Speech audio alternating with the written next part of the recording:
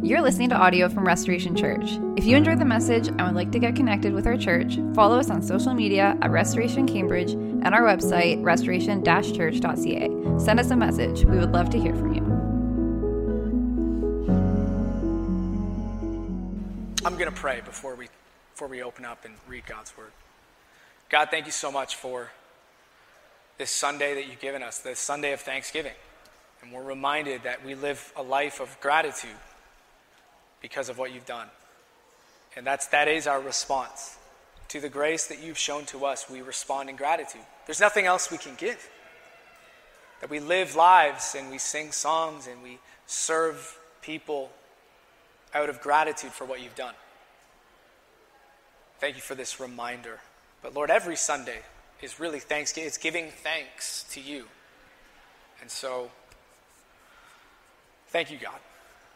Lord, now as we open up your word, may the Spirit come into our hearts. May he ambush our hearts, that we would be changed, that we would get a clearer picture of who Jesus is, but also get a clearer picture of who we are. As it says in the book of James, that the word of God is like a mirror to our own heart, that we may not see clearly. And then when we read these words, it's through the Holy Spirit, we see our true heart.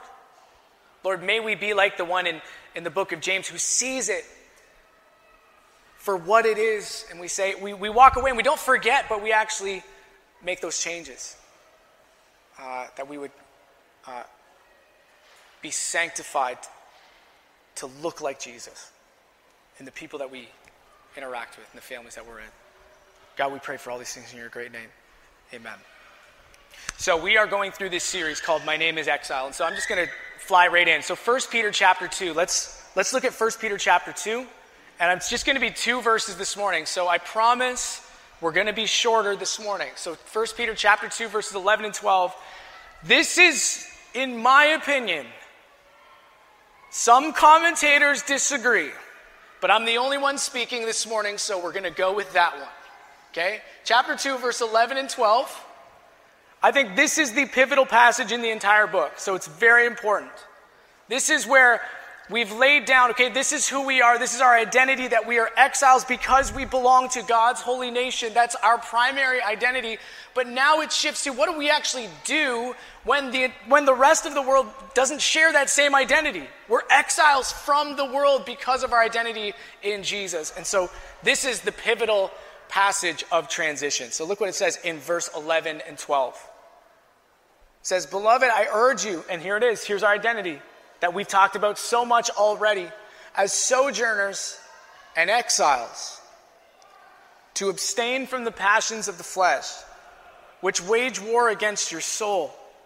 Keep your conduct among the Gentiles honorable, so that when they speak against you as evildoers, they may see your good deeds and glorify God on the day of visitation." This is the pivotal passage. This is where everything shifts in the book. It's one thing to who am I, but now how do I respond in my life? What I love about 1 Peter, this is not just a book for seminarians. This is a street level Christian book. As you engage with the world around you. Some of you come from families where maybe you're the only Christian in that family.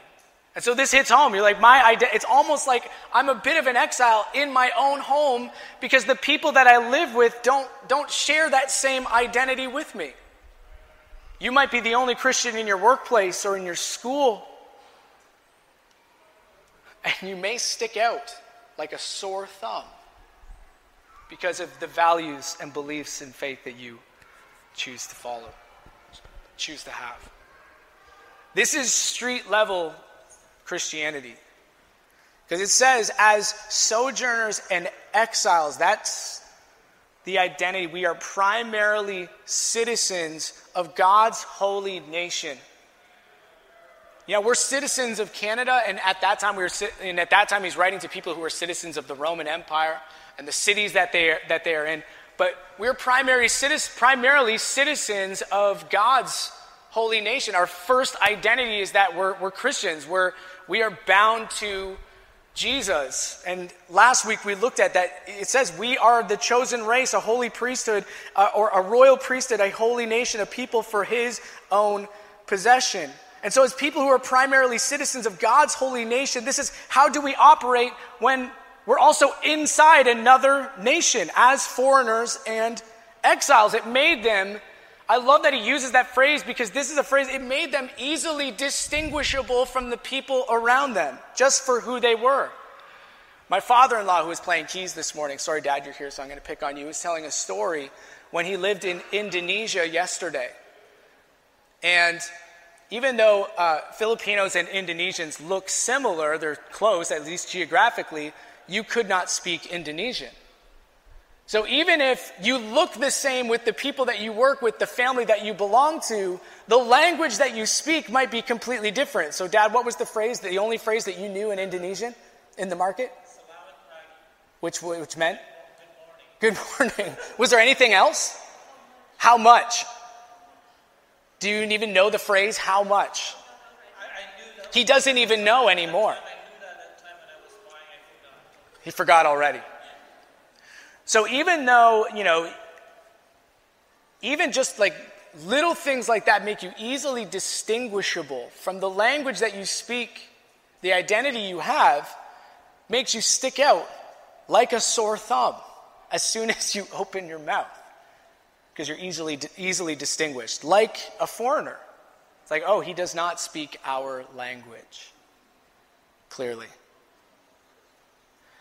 I think one of the principles in this text that's found here that they were going through is that strangeness in their life with the people that they were with. That strangeness attracts scrutiny, right? Just like Dad in a marketplace, he was scrutinized easily because he didn't understand the language. But strangeness attracts scrutiny. I mean, that's the root of a lot of prejudices. Any sort of difference or unknown, something unexpected attracts scrutiny from the people that understand the language.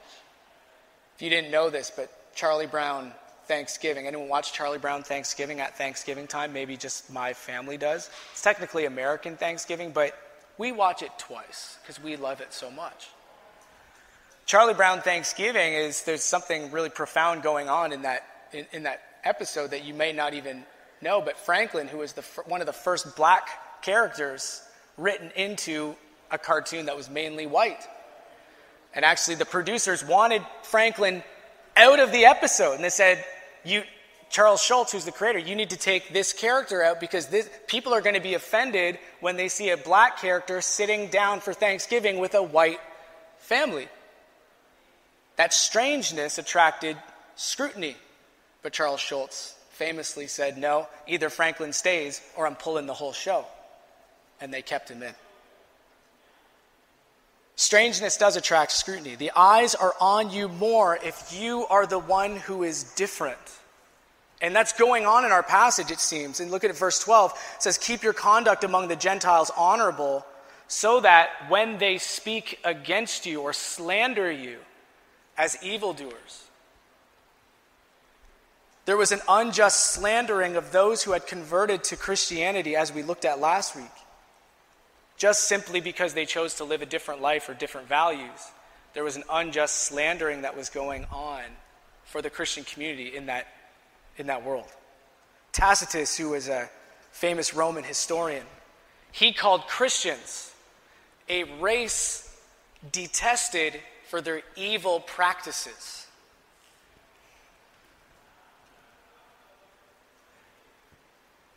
And what's coming in the passages next is that it seems like there was mistreatment for Christian slaves who had converted. There would seem to be an abuse of power, which we'll look at next week. The passage after that for spouses who had converted to Christianity, for the Christian wife or husband, there was mistreatment, turning on one another. And then for the rest of the book, there seems to be clearly Christian persecution, that there was actual physical brutality committed against the Christian population because of their strangeness. So how do you respond? How would you respond?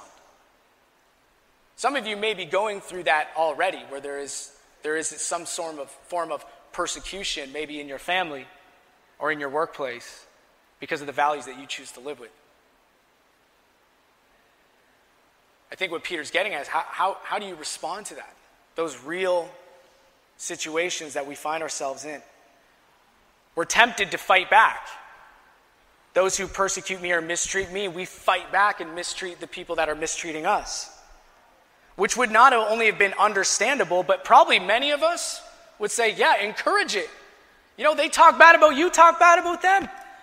They hit you, you hit back. It's almost understandable in our response to the mistreatment against us. It's amazing to me as Christians where, you know, we sing the songs and we go through that motion of our Christian faith, but then it's when someone speaks bad of us or mistreats us, it's almost like we get a free pass to mistreat that person back. You know, we fight back against it.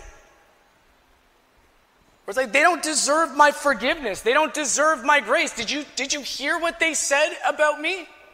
They don't deserve it. How do you respond? The temptation may be to fight back, but actually Peter has pointed that there is another fight that we have to be aware of. And he says this in the passage, and here's the actual fight. To abstain from the passions of the flesh, which wage war against your soul. He's saying there's actually a bigger fight, not against you and the person who's mistreating you for being a Christian, but there's a fight going on inside of you that's even greater. That's more important than the fight going on in front of your face. When he says the passions of the flesh, those cravings, addictions, desires that exist, and it says to abstain or keep away because those passions declare war on your identity in your soul of being a Christian. Now, in one sense, I think that is referring to that there is an everyday battle for the Christian between the flesh and the spirit. You see that in Romans 6, 7, and 8, where it's like there's this ongoing battle between following the way of the spirit or submitting to, or caving into the passions of the flesh. But I think there's something else that Peter's addressing here in the context. Every war is a fight for control. You know that, right? Every war is a fight for control. Either you declare war so you want control over someone else, or you're defending it because you don't want them to control you. So every war is ultimately a battle for control. And that exists just in war in general, but also in your workplace, also in your marriage. Every fight is a fight for control. And in the context, what I believe is going on, there's a war between two kingdoms that exist in all of those spheres, that goes on in our soul every single day. Which kingdom is going to have control of my heart? Is it going to be the normal kingdom of the earth that exists for everybody, that people unknowingly just submit to or are drawn to? Or is it going to be the kingdom of God that will have control of my soul?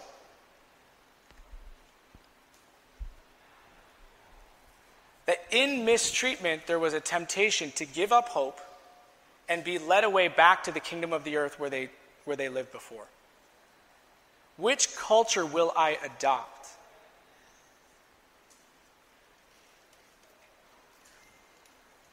I hesitate to even use the word culture because not everything in culture is wrong. But do you know that in the world that we live, there are things that are just the way they are?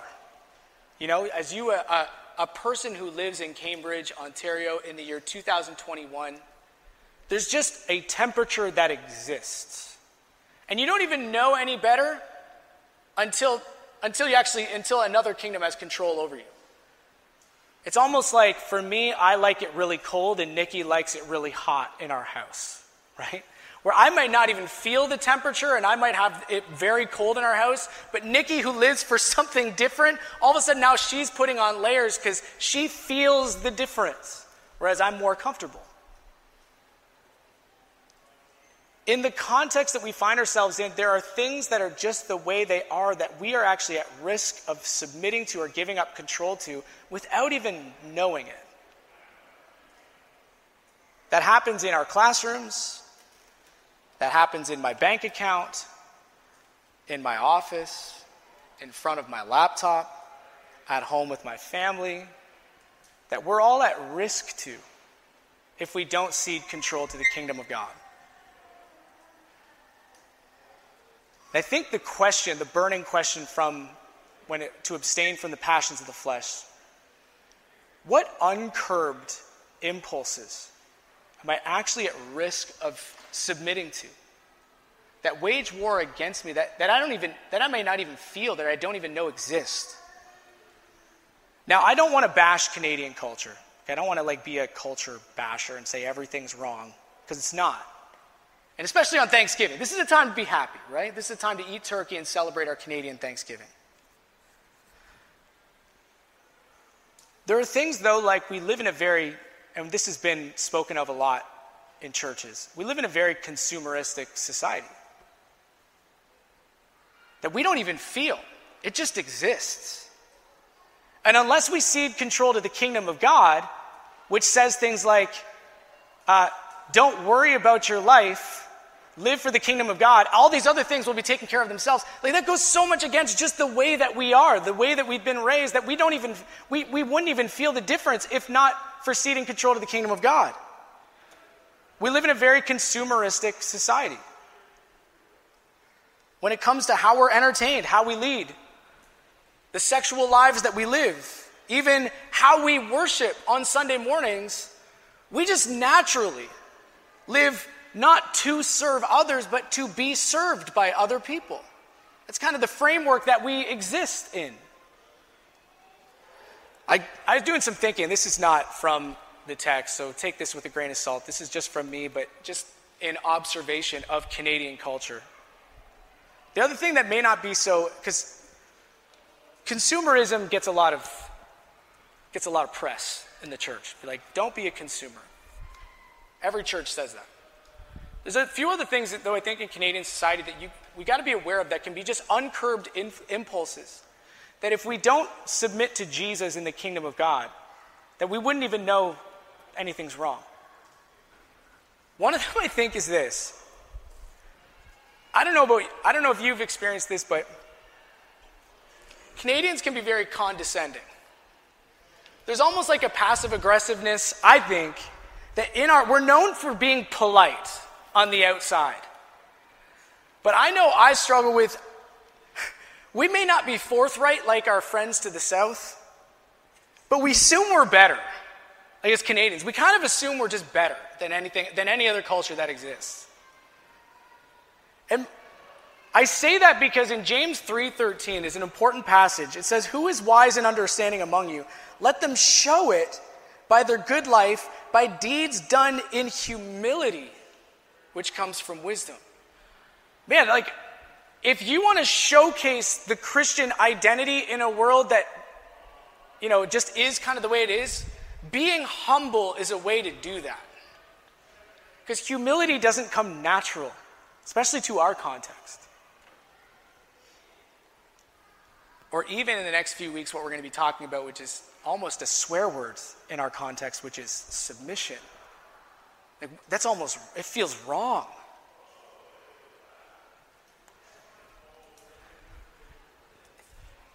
The other one I say to be aware of is this.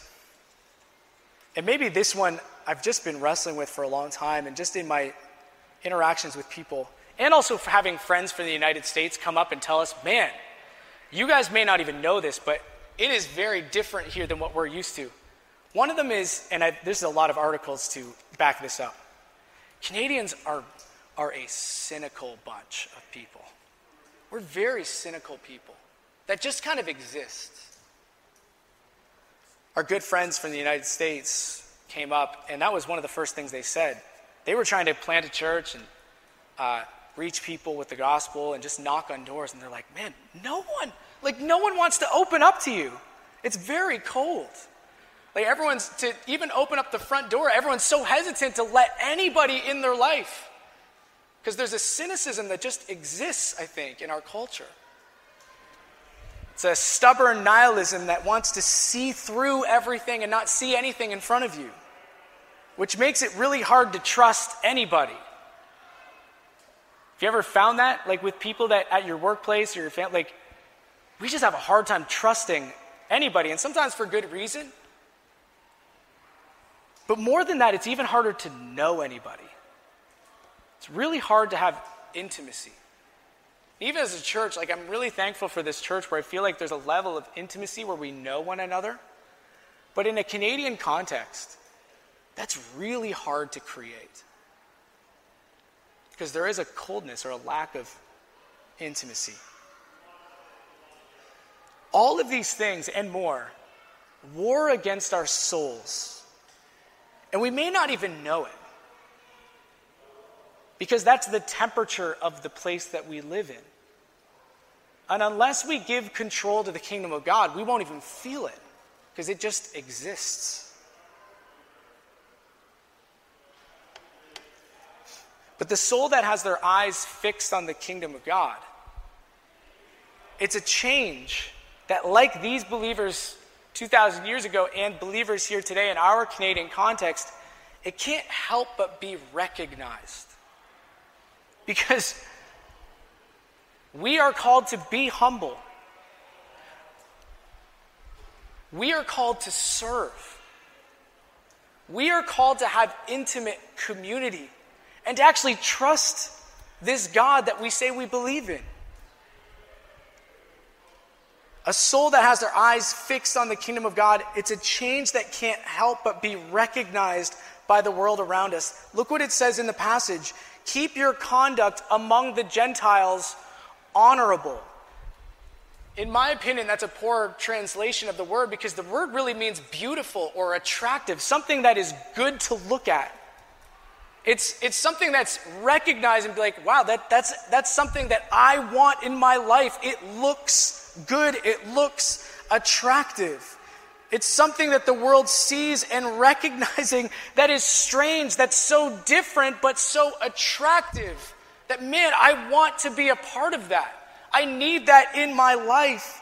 So we are called not to stick out like a sore thumb, but like an itch that has never been scratched before, or a way to see that you've never seen before. I remember with my glasses, I had lived 23 years of my life with poor vision, and I had no idea that I had poor vision. It was just what I grew up with. I had no idea until I actually put on glasses for the very first time and said, oh, this is how people are supposed to see. Right? This is normal eyesight. This is the eyesight that we were born to be with. I just had no idea. But the thing is, you understand, like, until you actually see it, you have no idea anything else exists. Like we said at the beginning of this series, the people who grow up, the allegory of the cave, people who grow up in a cave, they have no way of looking out. All they know are shadows on a wall until they escape the cave and see the world for the way it's supposed to be. They have no idea that it even exists until they recognize it in you. Do you understand what it's saying? They have no idea how to even see the world until they see it in you. And they see it in me. It's something that's strange but attractive. That my life would point to something that this world can't actually bring about. If you have a Bible, you turn back quickly to Romans chapter 12, which is an amazing passage, kind of alongside of this one. Romans 12, 20 and 21. The normal response for people is to avenge their mistreatment. Fight back. But it says in verse 19, beloved, never avenge yourselves, but leave it to the wrath of God, for it's written, vengeance is mine, I will repay, says the Lord. To the contrary, if your enemy is hungry, feed him. If he is thirsty, give him something to drink. For by doing so, you will heap burning coals. In other words, they're saying you will call them to repentance. They will see the way that they're actually living and the unjust slander that they're committing. And by your good works, they would actually be called to repentance. You will heap burning coals on his head.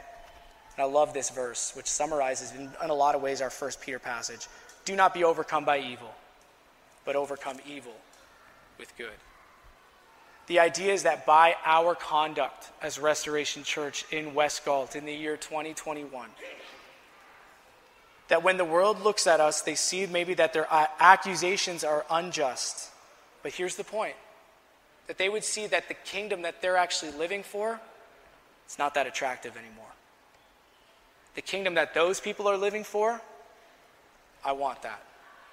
That's the way it's supposed to be. And it's not about optics. The transformation in our lives, the way that we live, it we don't do it for like a, wow, Restoration Church, look how loving that church is. It affirms the truth of what we believe in. Our transformation affirms the truth. The passage ends off, it says, that they may see your good deeds. So keep your conduct among the Gentiles honorable. Finally, it says, so that when they speak against you as evildoers, they may see your good deeds. And then it finally says, and glorify God on the day of visitation. That day of visitation likely refers to the day of God's judgment. That there would be those, when Jesus returns, that there would be those who reject. But there would be those who embrace Jesus' return, who glorify God on the day of his return. So we don't do this for some sort of applause because we're finally the church that gets it right and every other church got it wrong. We don't do this for some kind of applause. But that there would be those who see us, they would be so compelled by the way that we are living, the transformation that Jesus has done in our own hearts, that they would want what we already have. That they would actually say, man, the things that they are actually talking about, maybe it's true. Maybe the things they say they believe in, which to me at this point sounds like insane, maybe it's actually true. As one commentator, Perkins, once said, Christians who show that their religion had enabled them to achieve the status of self-control over passions, that they could use that conduct to make a claim for its truth. Maybe it's actually true, what they say they believe in. It's not about optics, guys. It's not about optics. It's actually something that it comes from our soul, as it says in the passage. Not just how is this going to look to everyone else, but who am I as a Christian? Like, that's the question we ask, is not how is this going to look, but who am I as a Christian in the way that I'm called to live? This is really important because people have heard all the arguments, but they've seen a different story in front of them. Do you understand what I'm saying? Like a church that they can handle, here's all the arguments for believing in Jesus, but if someone doesn't actually see it, how do they believe it's true? And I think you have a whole bunch of people that have abandoned the faith because they've heard all of the arguments for faith, but they haven't actually seen it true in front of them. It hasn't been strangely attractive in front of them. This is not so they can see the best Aaron, but that they would see the beauty of Jesus in the way that I'm living my life. I got to close with this. Jesus gives an amazing manifestation of this in his last days as he's going to the cross, as he lived out submission, as he lived out sacrifice, as he lived out humility. And he came not to be served, but to serve the people that he came in contact with. And trusted in his Father. Submitted himself to a cross, nails driven through his hands and his feet. There's a man beside him who saw all of that happen. Saw a very different picture from the picture of the entire life that he lived in one man. This is different than I've ever seen before. There's a man who only knew in his past probably heartbreak, mistreatment, turned to a life of stealing to take things that weren't his. We call him the thief on the cross beside Jesus. And he sees Jesus' conduct. A man who is unfairly treated, unjustly sentenced. And the thief says to his partner in crime, we're punished justly. We're supposed to be here. For we're getting what our deeds deserve. But this man has done nothing wrong. Look, I've seen him. He's done nothing wrong. By his conduct, this man came to a knowledge of the truth. This man has done nothing wrong. And then he said, Jesus, remember me when you come into your kingdom. And Jesus answered back, truly I tell you, today you will be with me in paradise. And that man, along with so many others, when Jesus returns, will glorify God on the day of visitation because he saw Jesus' good works. And we're called to do the same. God, thank you so much for your word and how we live in this world.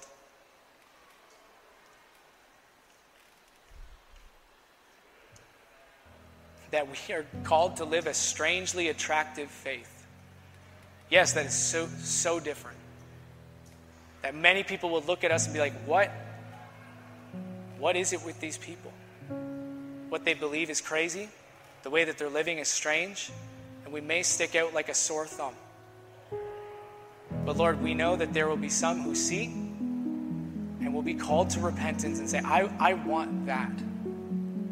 The way that I am living is so unattractive. The kingdom that I'm living for is so unattractive now. I am compelled to be a part of the kingdom of God.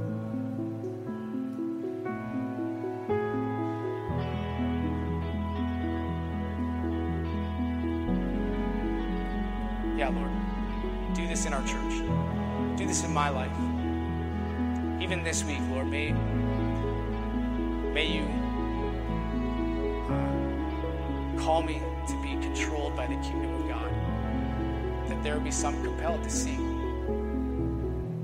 Yeah, we pray for all these things in your great name. Amen.